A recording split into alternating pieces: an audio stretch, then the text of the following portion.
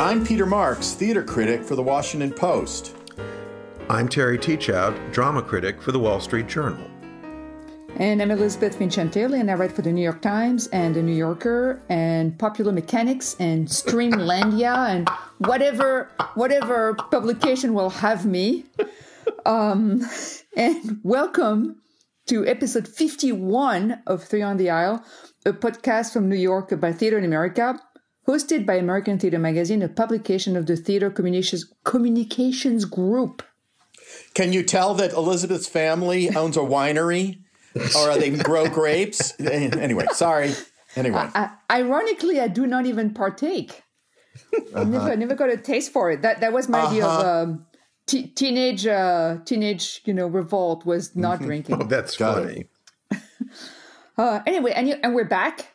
Pandemic be damned. Nothing can stop us. So I don't know about you guys, but like the very notion of time has changed for me. I mean, like a lot of theater people, I had a very predictable schedule where at 7 or 8 p.m. I was at the theater. And at 8 p.m. I'm home and I don't know what to do with myself. So yeah, if I don't have a deadline, I don't even know what day it is usually. Yeah, I don't know either.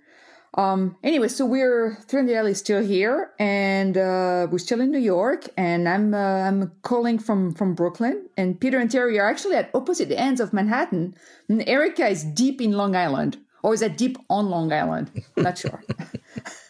So we have a lot to talk about today, but before we get going, Terry wanted to share something with our listeners.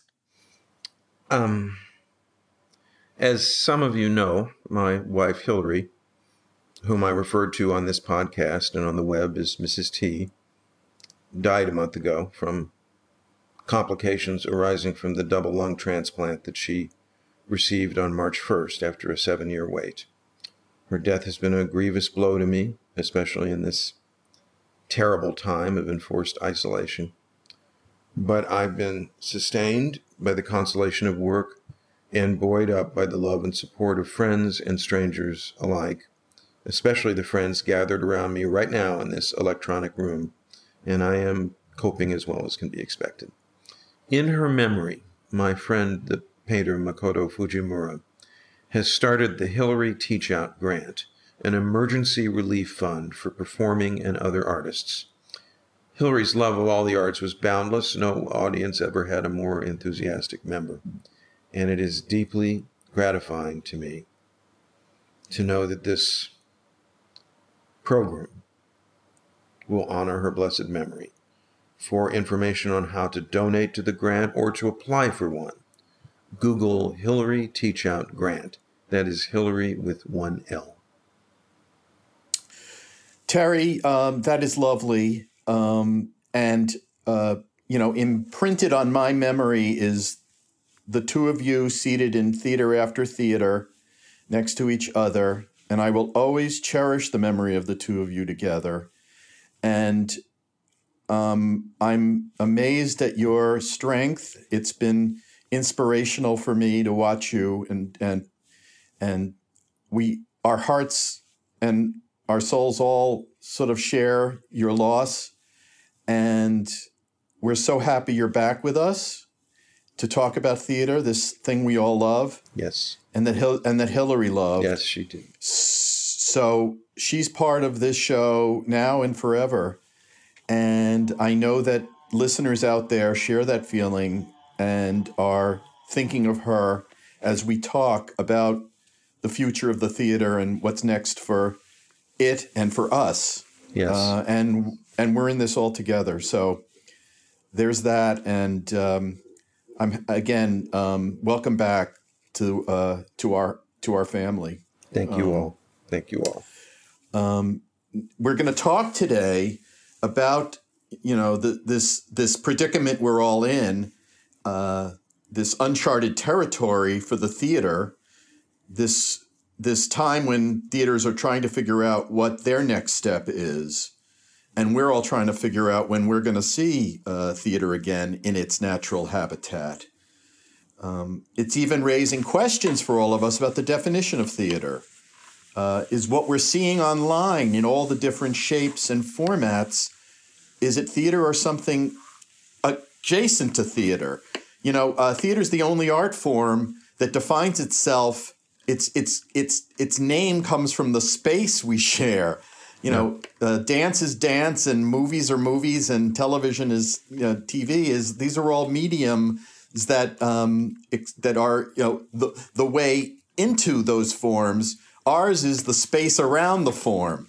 So if that changes, we have to think about, is that a permanent change, or do we just go back to what it was when this is all over? And I think you yourself, Peter, have put the case for the prosecution, so to speak, most eloquently in the piece that you wrote for the Washington Post a couple of weeks ago on this very subject, which has stimulated an enormous amount of conversation and, I would say, controversy as well. Yeah. Well, my point was just that I was watching plays being transferred to tape, basically intact from the vantage point of maybe sometimes 1, 2, or 3 cameras, some of it from archival stuff that companies had amassed over the years, and some of it newly shot tape. But it was a very unsatisfying, and is a very unsatisfying way to experience plays and musicals for me online. It looks very static and wooden, and sometimes overly theatrical. Modulating emotion and mood and presentation is something that we don't really think about that much. Most theater directors are not directors for Zoom or for video. And so it's an adjustment. And I was just raising the issue of the technical problems that seem to be coming at us, and also, alienating me from wanting to watch. Well, part of that is what you might call the Ethel Merman problem, which is that a whole generation of performers were taught correctly to project to the back wall. And when they got in front of a camera, as Merman herself did, what came out was something that just didn't translate to the new medium. It was interesting in its own way, but it was not the same thing as being in that space with her, that resonant space. And that's why she never had a film career of any substance, or Mary Martin for that matter. Are you guys seeing, how much are you watching of theater online? Elizabeth? I'm watching a fair amount, but admittedly not that much. And I often find myself my attention wandering after half an hour. But some of it has to do with the fact that I think some of the recordings are not great. It's 1 or 2 cameras, and it just doesn't really work. You can't just plop the camera down in the back row and just hope for the best. And for a while, that's what, was a kind of solution. It's kind of jury-rigged solution. But when you watch, the production that everybody's talking about as being an exemplar of the way to do it are the National Theatre productions, and they're really great. I find myself watching them with great pleasure. That 12th Night was so wonderful. I watched the whole thing, and it's a play in real life. I always think, oh my God, I don't need to see that one again because I've seen it so many times. But the production was a real pleasure, and it was incredibly well filmed. They use 8 cameras. They use 8 cameras, and you can. Well, that's the thing. Right. They spend money. Great. Right. It's great. They're really thought through. I've been watching a lot of the Comédie Française one that are also very, very good. And because many of them were actually professionally shot for television broadcasts. So again, they're also really thought through for that, and they really work. It's too bad that they're not subtitled in English, but they're great recordings. And similar, Charles Bühne also has lots that are actually subtitled in English, and they're really well done. So those I watch, but the ones that I cannot watch is I'm going to put one camera in the back of the room and just, and then, and it's unfair because it's just unfair to the smaller companies. It's expensive to get that stuff. And also you had to have the foresight to have some kind of deal. The National Theatre was doing that stuff in movie theaters for years. They were ready. They were just ready to go. But you know what I've been enjoying, actually? I've been enjoying the Zoom readings of plays. Those have been really super fun. They're kind of like little rock and roll, just barreling through, and they've been very enjoyable. Those I like. It's the middle ground of the crap one or two cameras set up, we don't know what we're doing, that I cannot watch. That actually is doing a disservice to theater, but oh well. We do have to think about, I do think, we jaded, theater critics who get to see tons of stuff. There is the other side of the story, which people have enlightened me about in response to my story.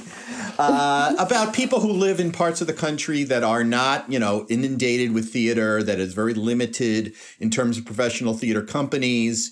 They're, feeling a world opening up to them of pieces that they get, and they're getting to see actors they normally wouldn't on stages. So there is something to be said for that. I think it's a very small audience. And I also think that what we're seeing is the theater world migrating to new ideas of how to do this. That's what's really exciting. Mm-hmm. Yes. And that's, how quickly the adapting is happening to this, the adjusting is happening. I don't think we're going to see a lot more material like, just filmed stage plays. Yeah. Although I know Terry has actually enjoyed that experience too. Well, more than that, I've been going at it systematically. As soon as the theaters were closed, the Wall Street Journal asked me, all right, what do you want to do?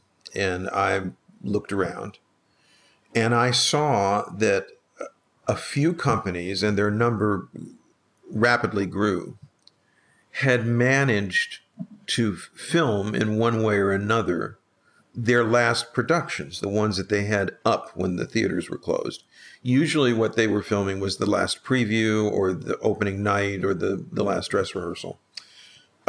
Some of them were, they were pretty much all completely improvising. No one had the superstructure necessary, the infrastructure necessary to do filmed theater. So they said, okay, what can we do in the time we have with the resources that we can pull together? The first one to come out was a one camera. It was a straight archival broadcast that was done live on Facebook.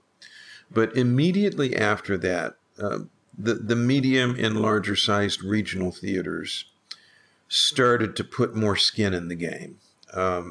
The first thing that I saw that made me think, okay, this is pointing in the right direction was when ACT in San Francisco remounted Tony Stone, the baseball play, which had a very successful run here off Broadway in New York, Lydia Diamond's play.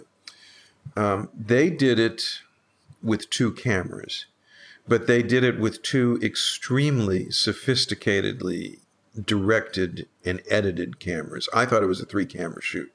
Just to give a little background, when you watch a sitcom, a filmed sitcom, you are usually watching a live performance that has been filmed by 3 cameras whose feed is intercut. That's the basic standard historically for the film sitcom. And my own feeling had been that you probably couldn't do this with less than 3 cameras, which for a small theater company is a big deal. But ACT pulled it off. I assumed they were doing a 3-camera shoot. They made the audience audible on the soundtrack. Didn't show it, but you could. The audience was part of the experience. The performance was pretty much exactly the same kind of performance that we saw here on stage in New York. I found it completely successful and involving. Now, I'll grant you, obviously, at this moment in history, I'm on the side of the show. But I kept watching the other shows that have been rolled out over the past 2 months. And it seems that each one is approaching the problem in a different way. They're finding their footing. They're figuring out what to do. When you have more resources, you get a better show. But you don't need 8 cameras to get a show that works or to draw an audience. The Journal did a story about Tony Stone. Their webcast brought in $64,000 from online payment, enough to pay for the whole show. In theater, that's a lot of money, and it means that they can do that kind of thing again. The most sophisticated production I have seen was when Syracuse Stage got one performance. I can't remember if it was the dress rehearsal or opening night of Amadeus up, and they knew that they were going to have to close the next night. So they got the local PBS station to come in with 4 cameras. And it was on a kind of a semi-thrust stage so that the aisles were used for part of the production. The audience is visible at more than one point in the production. Amadeus is not a small play, but it's not a huge play either. The setting is simple. And it was the most, short of the film, it was the most effective production of the play I've ever seen. Part of it was that it was fabulously well played. Jason O'Connell was Amadeus, and he was amazing. But it worked on the screen as an experience on the screen for me. You know what bugs me about the plays just filmed and thrown onto the web is the lighting. The technical aspects just look so shabby often. The fading out, the blackouts.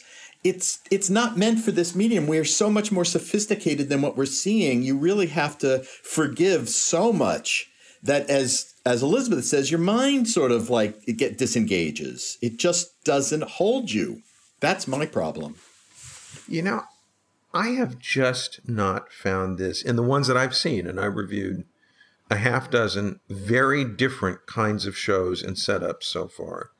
This is not how I'm responding to them. I think part of it is you need to go where they are and to accept that this is improvised and to try to find in the show what it has to offer. But everybody is figuring out how to do this. They haven't had much time. We're about to run out of these shows. The pipeline will soon empty out. But every artistic director I've talked to thinks that some kind of streamed webcasts are going to become, if Actors Equity permits it, an integral part of how theater companies, especially regional companies, operate, because it's allowing them. I'm the guy who flies out to San Diego to see a show, and nobody else is doing that. I have been saying for years what I wanted to see was PBS to do a series of regional theater broadcasts, and now I realize it needs to happen from the bottom up. If companies can produce their own webcasts of quality comparable to what I saw in the Syracuse Stage Amadeus production and some others that I've seen, the Alley Theater's 1984 was of equal technical facility. What is going to happen is that people all over the country are going to discover that there's theater all over the country, that it's not just the twice yearly Broadway 5-camera setup of Present Laughter. And what I'm seeing so far has... I'm just saying, I'm sorry, but I just don't think people are going to watch that stuff. I just don't think it's going to be a draw. I don't think it's going to be a gateway to theater. I just don't think it works.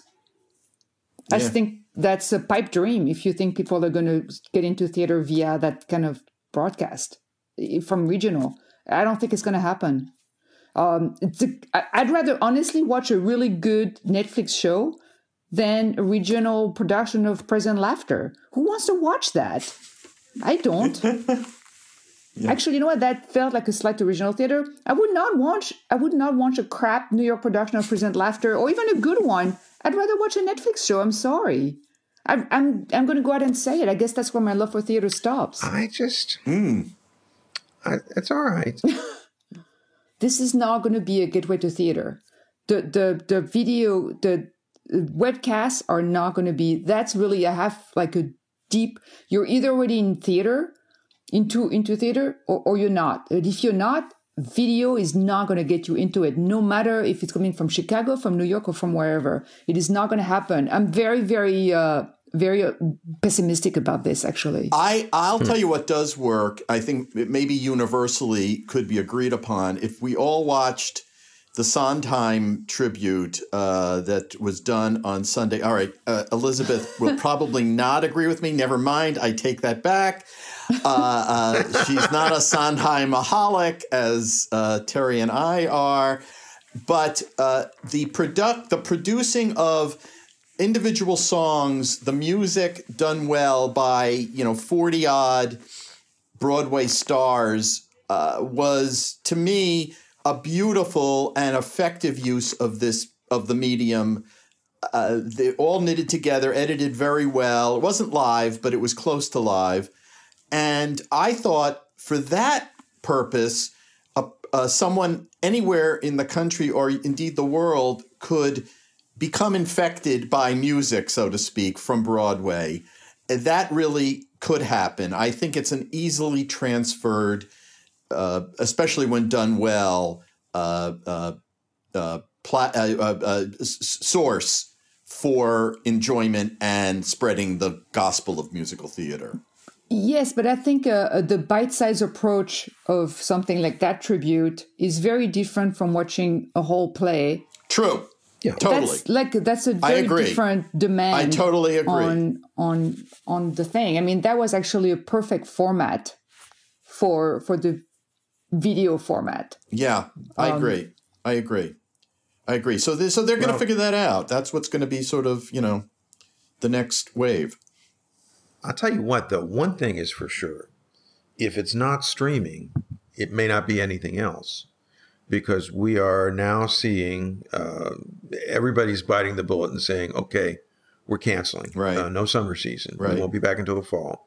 As early as 3 or 4 weeks ago, artistic directors in the regions were saying to me, not for attribution, but they were saying realistically, we do not expect to come back until September at the earliest. Right. We are very concerned about the willingness of people to come to a theater.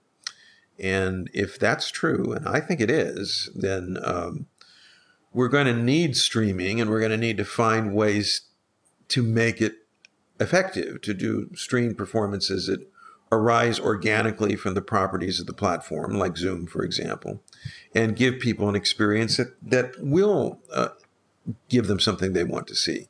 Because for a while, there's just not going to be anything else. Right. I fear that. Every actor I know is out of work. They all fear it. Well, I'm not sure that, there are some companies that are announcing they're going to come back with, Barrington Stage just announced they're going to be, ripping out most of their seats and requiring people to wear masks.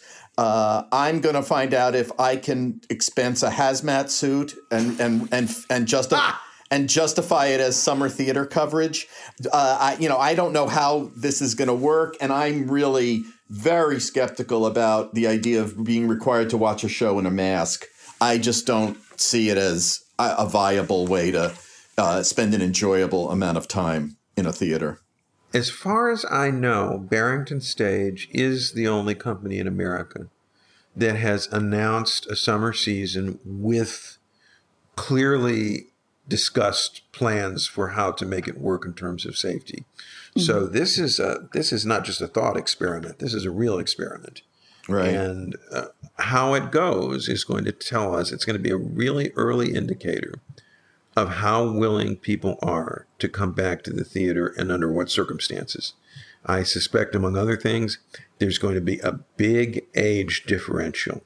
I think that older people are going to be much more reluctant, and this is what scares Broadway as well, much more reluctant to come back into a theater until some X point when they feel reassured. And, God bless Julie Boyd at Barrington Stage for being able to put her chin out and say, okay, we're going to try to make it happen, because she's going to teach us all, one way or the other, or more likely somewhere in between, what is going to come of this.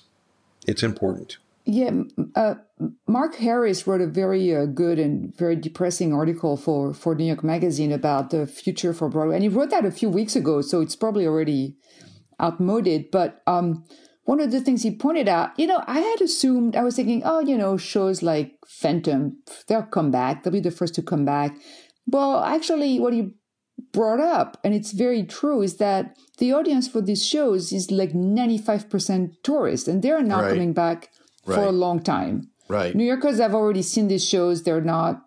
Right. They don't go to these shows. Right. So the audience for a lot of Broadway is tourists, not coming back for quite a while, and older people, especially for a lot of subscription-based houses like Manhattan Theater Club. That's very worrying for them. Right. Yeah. Anyway, So should we move on to some letters that we got, because it's pretty clear we're going to have many more opportunities to talk about this in the next podcast, the next 10 or 15 podcasts. I think so. Because it's not going away. So let's open up the floor, so to speak, with some questions. And Terry, do you want to get us started? Yes, this question comes to us from Craig Renapia via Twitter. He's one of our most faithful viewers. We're viewing each other. Someday you'll be able to view us, but right now he's one of our most faithful listeners. And he asks, while confined to quarters, I found myself blowing the dust off a lot of things on the book and DVD shelves. Any old acquaintance has been renewed. I'm having trouble reading. I have real trouble reading serious books right now. I'm obviously there are other factors in my life that have thrown me off the track, but it's movies that are, and of course the stuff that I watch for my job, but it's movies that are keeping me afloat. Old movies and new ones as well, but they've sort of become my theater. Last night I was watching from TCM, William Dieterle's film version of Stephen Vincent Benet's The Devil and Daniel Webster, with Walter Houston playing the devil. And I haven't seen this film for a couple of years. It completely drew me in, completely distracting. And this is, film has become, at least for the moment, the substitute medium for me. But for some reason, my concentration has been shaken over the last month, for rather obvious reasons. And it is affecting my ability to read books. I finished a book that I started a month ago. That's, for me, ridiculous and embarrassing, but it's the way it is for me. Elizabeth, what about you? I have been watching, I had mentioned that earlier, but I've been watching quite a few of the Comédie Française broadcasts. They have one every day, and some of them are recent and some of them are much older. In fact, right after we're done with this podcast, I'm going to watch, they're showing their 1973 production of Giraudoux Ondine with the teenage Isabelle Adjani. I've never seen it. It's kind of mythical in France. So they're kind of like unearthing these old things that many of them I've heard of but I've never seen. So it's been incredible. But it's also probably because I'm a little homesick. Sounds wonderful. I'm a little homesick right now, and I miss my family in France. So watching a lot of French stuff has been, and I'm also working on another story that involves watching a lot of French stuff. So there's been a lot of that, and that's what I've been doing. But yeah, the Comédie Française stuff is so great, is so wonderful. I highly recommend it, and I think they're showing. Unfortunately, there's no subtitles, so that's a little tricky. But that's what I've been doing. I hear you too. I find, interestingly, that I'm not particularly nostalgic right now. I don't feel that connected to, or feel this need to touch base with my past. I want the reassurance that there's a future. And I think that is reflected in the fact that I am kind of voraciously devouring anything fresh and original in any mode I can find it, and actually that's happened for me with books, and it's happened to me with television, and I have subscribed to a European channel called MHZ that I forked over the $89 for the year, and it streams all these European television series, with a very high quality and of all range of dramatic and thriller and mystery kind of themes. And that has been my sustenance. I have a huge appetite for it. And I think it goes to the fact that I want to believe that after this, that all our impulses for affecting the culture in a positive way will still be birthed. That we don't have to rely on just reflecting on the way it was. It will be again. I do think it's an optimistic impulse. No, I agree with that, and I think my Comédie Française binge right now is because I'm trying so hard to keep up with all the new stuff in regular times that it's been kind of great to be able to take a pause and look back at all the things that I had missed or not seen. But I'm looking forward to resuming and I'm also consuming a lot of new stuff. Okay, so next letter, we got now from Singapore. I believe is the first for us. So I'm very excited. We actually had addressed one of Albert Ty's questions, which was about what to expect at the theater in the age of pandemic. But he had two more, so we're going to go pretty fast there. So Albert wrote, I'm a great fan of immersive theater. What's your favorite immersive production, and what made it work for you? I'm going to start, and I'm going to say I used to be a big fan of immersive theater, and I am so over it. I'm be happy if I don't see immersive theater for the next 10 years or so. So the shtick aspect of it now, for me, completely overshadows anything else that could be happening. So I am not. It's shrunk on me as opposed to growing on me. It has shrunk on me. It feels so far away from me right now as a concern. Yeah. I can't even, I'm sorry, I can't even sort of put my head around what that feeling is like. I mean, the fact that I've been sitting in my own apartment for 54 days straight has left me feeling that immersive is basically a shower. That's the immersive experience for me. And to start thinking about gathering with other people. I guess, grocery store shopping feels like an immersive experience, but I don't have any, I'm losing touch with that whole part of theatrical life. Well, I'm going to go nostalgic. The first time I ever came to New York was on a college trip in the winter of 1975-76.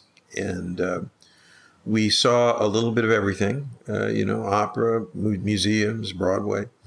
And one of the shows we saw was Harold Prince's famous immersive production of Candide.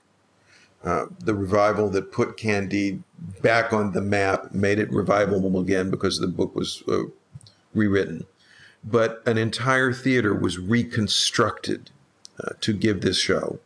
With seating all over the theater on multiple levels. And I, who had at this point done high school theater and now at that moment seen 2 Broadway shows in the preceding week, I had never seen or imagined anything like this.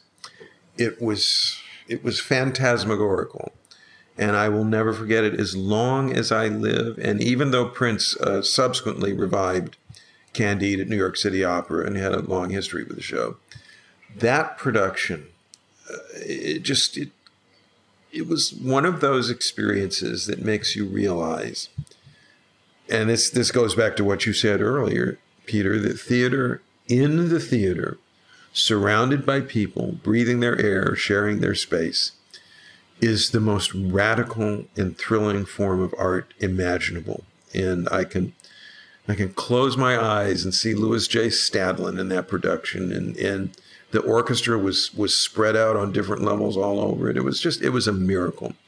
So, I've seen immersive shows since then that I really liked. I think there is a shticky aspect to it, but there's also a meaningful aspect to it. But for me, the great benchmark is always going to be Hal Prince's Candide. All right. And Albert, part 3 of his 3-part question. That's how you sneak. You were sneaking them in, 3 in 1.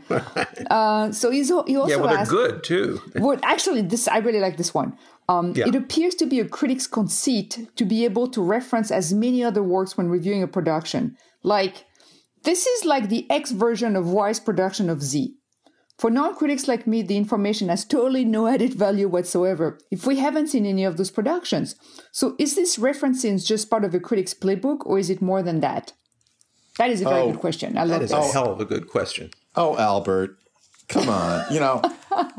Of course, a critic is going to use the history in his or her head or their head to put in perspective what we're seeing on the stage. That is not, I don't think that is, if that has no value, then neither does reviewing a show in the present that you aren't seeing either. I mean, we're always trying to illuminate things that readers have not seen yet. I mean, that's the vast majority of what we do.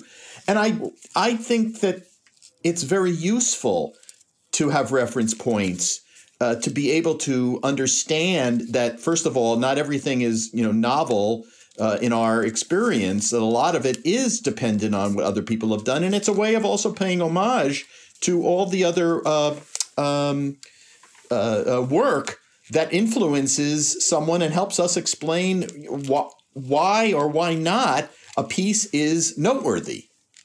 Yeah. Yes. No. I tell you what, though, it depends on how we do it. Oh, exactly. Go ahead, No. I was going to say that exactly. If you are referencing another production, another piece of work with that, putting that other piece of work in context, then it is meaningless. And then you're addressing like 10 people, and that feels very.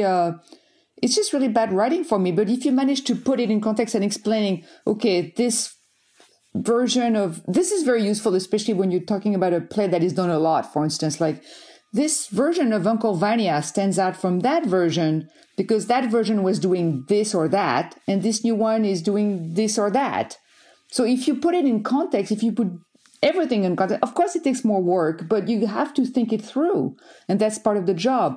And that's actually my pet peeve in music reviewing, when people say, oh, this band sounds like band X crossed with band Y. Well, that's not saying anything. That's just really lazy. So using the reference as a crutch is lazy, but using them in context, yes, obviously you have to use other pieces of work. Nothing exists in a vacuum. Yeah, it's the essence of criticism. And also, and if you are comparing performances, you mustn't assume that not everybody has seen Patti LuPone in Gypsy. It's not just enough to say, well, she was great, but you say, okay, she did this and she did that. And here's why one works better than the other, or why they both work in different ways. But, if you're not careful, you do end up being just, oh, well, when I was young, they did it better. You've got to put these things in focus. But when you do that, I think it becomes a useful tool. And yes, of course, we have been, all of us, how many years have we all been seeing theater taken together? That's a frightening thought. We've seen a lot of theater. We have a lot of memories. They're not just precious. They're illuminating. But our job is to get the illumination out of our heads and onto the paper. Well, let us move on to our picks then. Yeah. And my pick, Peter, is a webcast of a show. I recently saw and reviewed the Goodman Theater's webcast version of the Chicago premiere of Jocelyn Bio's Schoolgirls, or the African Mean Girls play, which had a very successful off-Broadway run in 2017. It is, like most such webcasts, a preview performance that was taped just before the company was shut down by the pandemic. But, and this is, I think, unique, the Goodman has already announced plans to restage the production live once the company finally reopens. And I think that's a great idea. But if you only saw it this way, I'm pretty sure you would have gotten a good sense of the show, because it's a small cast, single set production taped with an audience present and audible. I find that is important. And the play itself, which I missed in New York, is a gem.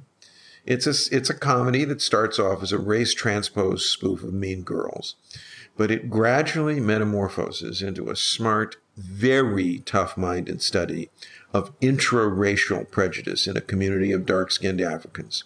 There's nothing heavy-handed about it at all, but it's tough.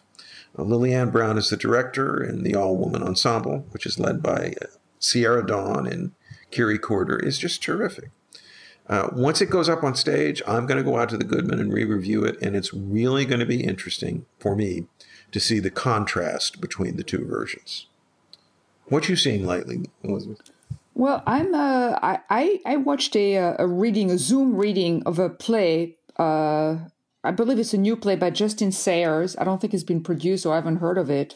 It's called The Ducks, and it's a spoof of The Birds, the Hitchcock movie. Oh, really? Yes, The Ducks. And what drew me to it was the cast, which has some of the finest comic actors in business right now. Jeff Hiller, Jen Harris, Drew Droger, among others. And what was interesting, the play kind of flagged about halfway through, but there was a very smart use of props and backgrounds on Zoom, which, again, it's like I think people are figuring out how to use this and how to make the most of it. Yeah. And that event, I'm not sure it was recorded, I think it may have just been live, was another sign that people are really trying to make the most of the situation. And there was some laugh out loud moment for which I was very grateful. There were costumes and props and backgrounds and masks, and I don't know how they did it.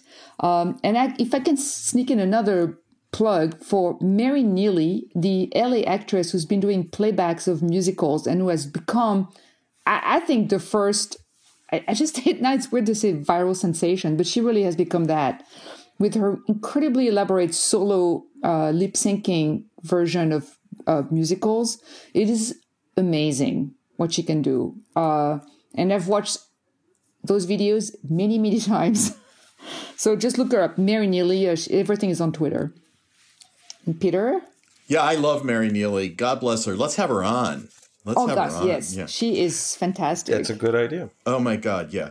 So I am going to talk about, I'm just going to recommend something I have not seen yet, because it is, as of the time that we are taping, it's not going to be online available till tonight, which is Wednesday, April 29th. It's at the Public Theater on their website and on YouTube Live. It's Richard Nelson's latest play, basically, in the Apple Family plays, which many people know are gathering around a table, a family, an extended family in Rhinebeck, New York, and talking about issues of the day, of their lives, how they intersect.